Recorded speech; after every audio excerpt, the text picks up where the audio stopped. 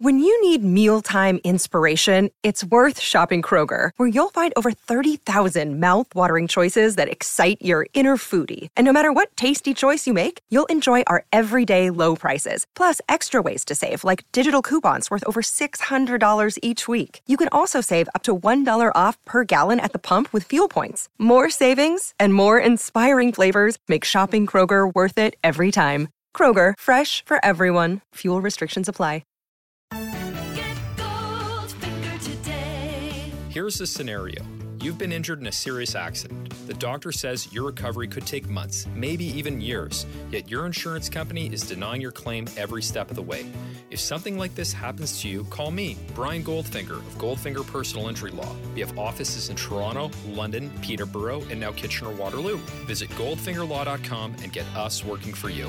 Get Goldfinger today. You know what I want?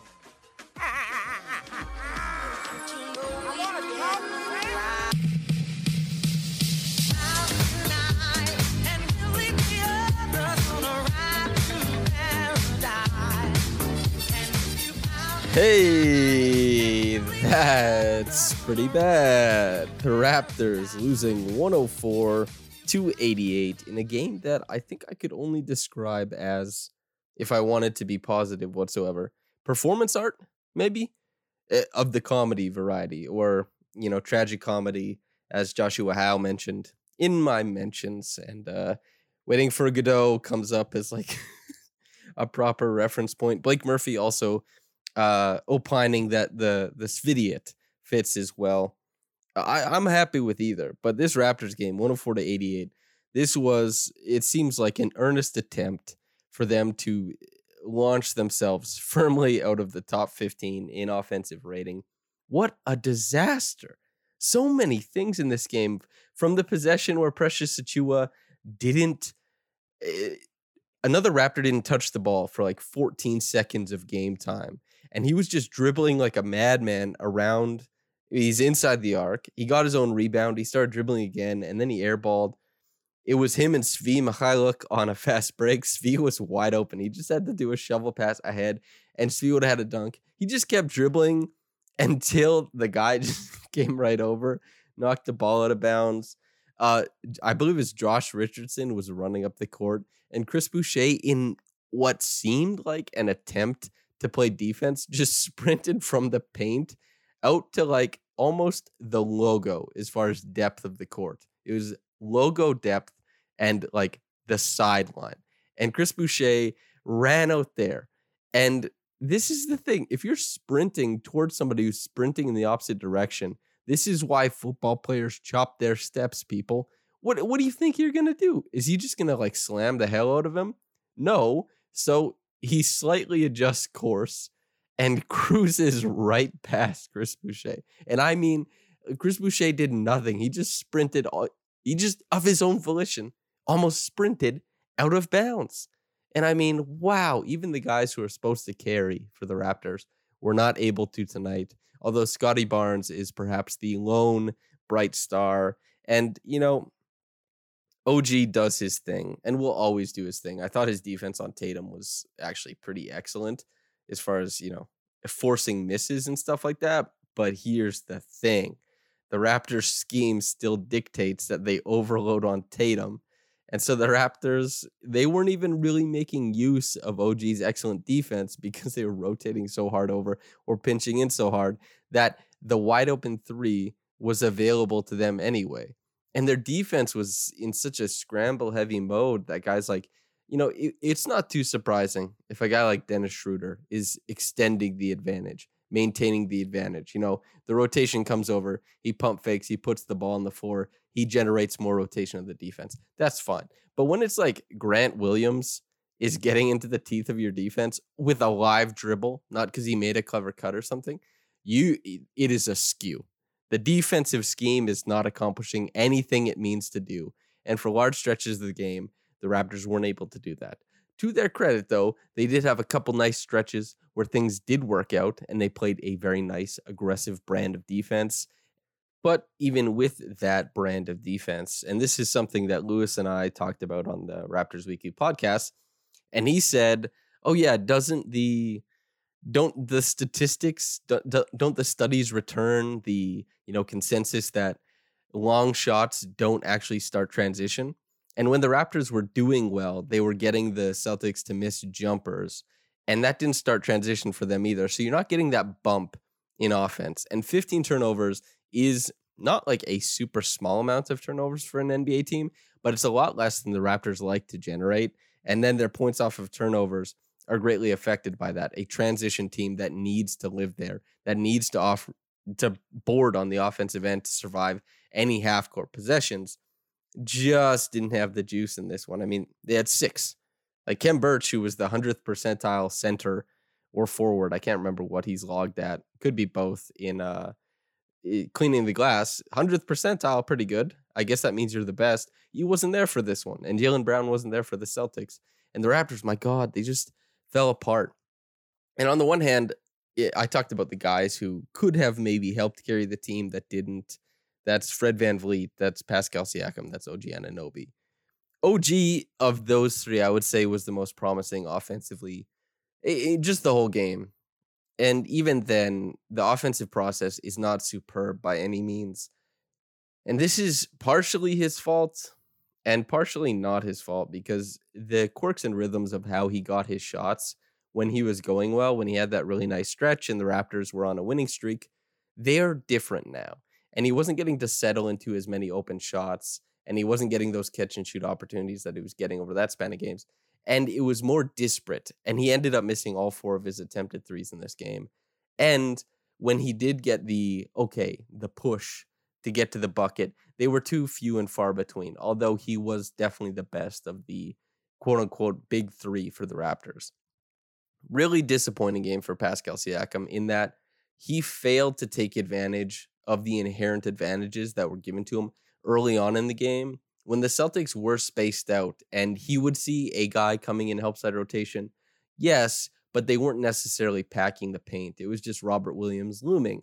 And when Siakam would have like Schroeder or Josh Richardson on him, his handle wasn't tight enough that he could take advantage of the space and physicality, because he should be a significant physical threat against those guys. He should be able to bully his way into positions that compromise the defense, make passes from there, or go straight up and finish. And his handle failed him in where he was able to transport himself to. And then by the time he had come back into the game, the Celtics started packing the paint. And he's not really like Luka Doncic or LeBron. He can't jump stop in the lane and start navigating with like pivots and ball fakes and all that kind of stuff. That's not Pascal Siakam's game, not truly. And so he's not going to generate offense in there. He's not going to get like fakes and stuff like that. But he's still got in the paint, and he started making passes to his, teammates who were just missing jumpers. And that's the big thing, right? That's what a lot of people will remember from last year, is that these Raptors were super, super dependent on the 3 ball. And there were times where it just looked like they were just lopping them up there, just throwing them up there and not actually making them. And then they had no alternative because the rim pressure, even if a guy like Pascal or OG attempted to get downhill, the other team was packing the paint. And so it's like the chicken or the egg, right? What comes first? Do they just ram their way into the rim and then by proxy of that create more open jump shots? Or do they just start hitting the jump shots that are available to them? And the answer in this game, after 88 points, was neither. And to Scotty Barnes' credit, he hammers away at it more so than basically any other player in the NBA. Like his putback percentage is enormous, and he really grinds at it, and he tries to get to the bucket, and he did in this game, and that helped the Raptors immensely. But 88 points is 88 points. They could not score the ball. And I'll say this too, because I was obviously disappointed with Siakam, particularly passing in the air. I think he had 3 turnovers just from passing while airborne. This goes back to last year. He leaves his feet. Well, not last year. His whole career actually is since he's been attempting to become more of a passer. He leaves his feet. He turns the ball over. It happens all the time. He's not like John Morant. He's not like one of those small guards with this rock hard torso and like their core is so strong that they can really fling things from there. No, he's a long, spindly guy. And so when he extends out and is in air, his passes have way less heat on them. And he's not getting the defense in enough rotation that these reads are just so simple and easy. Occasionally, yes, but a lot of the times he's trying to fit the ball through tight holes to get, these open shots. He's trying to make like skip passes. He's trying to feed it through tight areas, and it doesn't have the zip because he's airborne. It's tough to manipulate the ball with a lot of force on it when you're airborne. You have nothing to push off against. You are suspended, Pascal. It is just you're pushing from your core. That is where your strength comes from in this situation. You have nothing. You are not ground bound. You're suspended in air. Anyway, I'm belaboring this point, obviously. But if he could just, when he picks the ball up and goes to pass, if he could jump stop in the lane, and I know I said he's not Luka, he's not LeBron, and he isn't, but when he's in motion and he's going, and the defense isn't truly packed in there, if there's one guy on him, jump stop into an open spot on the floor, see how they respond. And if not, you're in a dangerous area for like a push shot. I still believe in his touch. It'll come around, I think. And the defense should respond to that. If they don't, reset. But at least it's something other than what you're doing currently, which is most of the time just turning the ball over.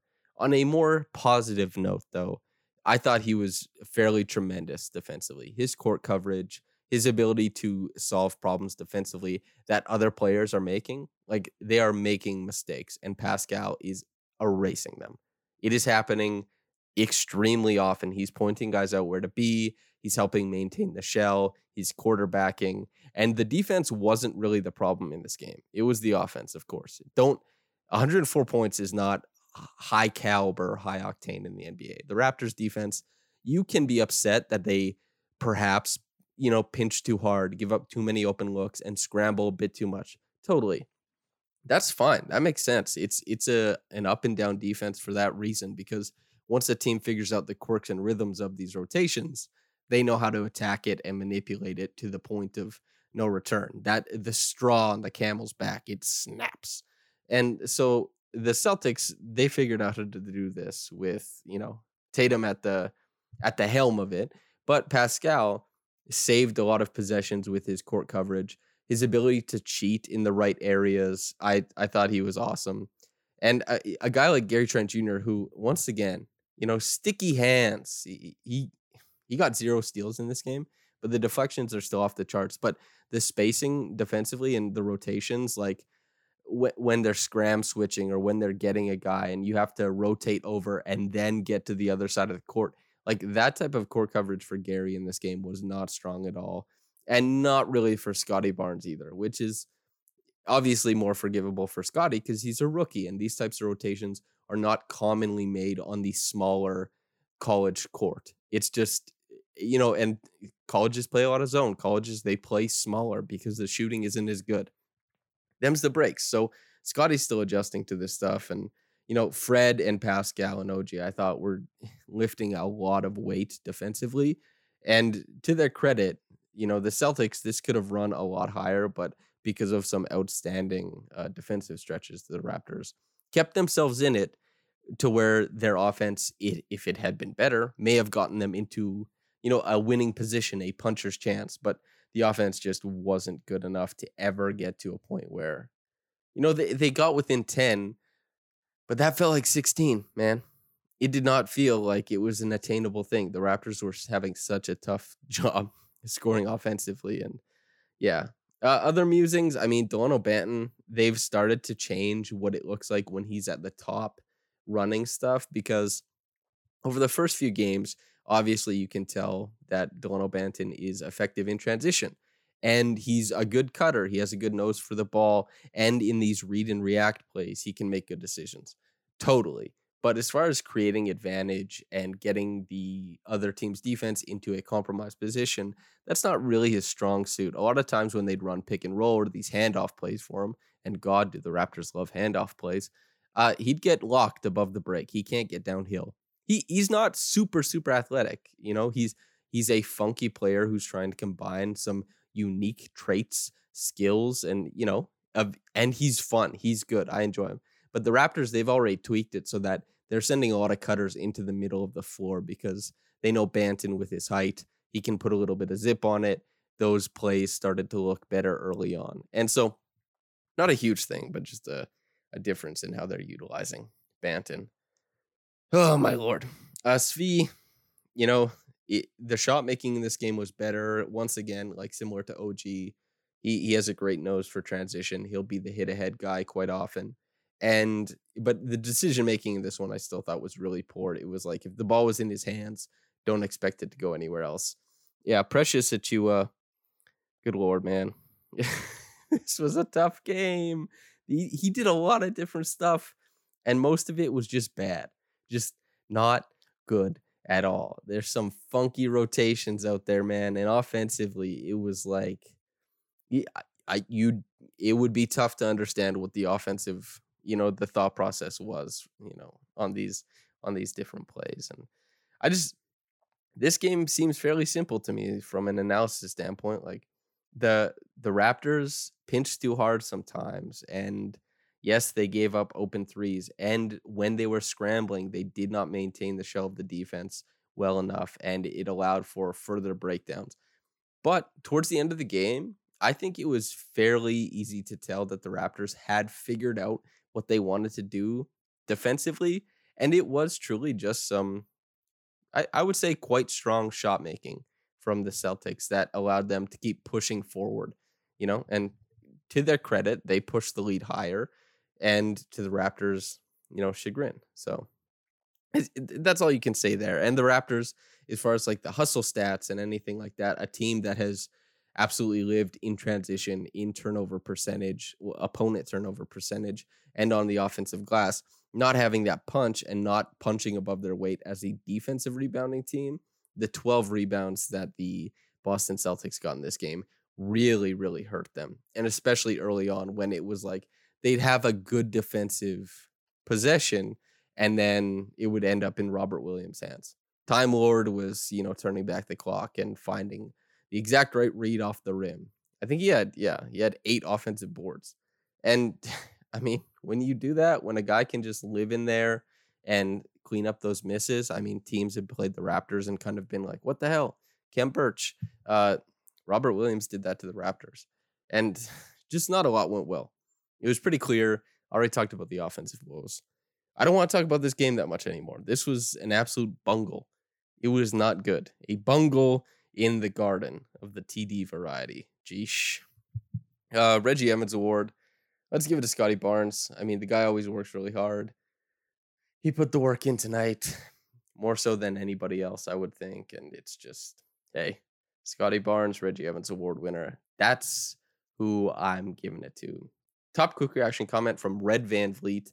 Quote, "We lost, but Scotty's incredible, so I'm still happy." End quote. Hell yeah, brother. Scotty makes these games a lot more watchable, as does the shift of intention or perception, right? Where you say, okay, maybe I just have to laugh at these like outrageous plays that are being made on the floor. And that was the decision I went with. And along with that was, hey, I'll just watch Scotty and how he interprets space and finds his way into shot making opportunities, and how, while he's out of position all the time defensively, his length and his motor gets him back into spots where he can affect shots and affect ball handlers and stuff like that. And that's all great. So yeah, big shout out to Scotty. But I think that's it for me. Thanks for tuning in. I hope you enjoyed it. I hope you enjoyed it more than the game. I hope you had a couple chuckles, because I certainly did during the podcast and during the game. But whether you got into this in the morning or at night, have a blessed day and goodbye.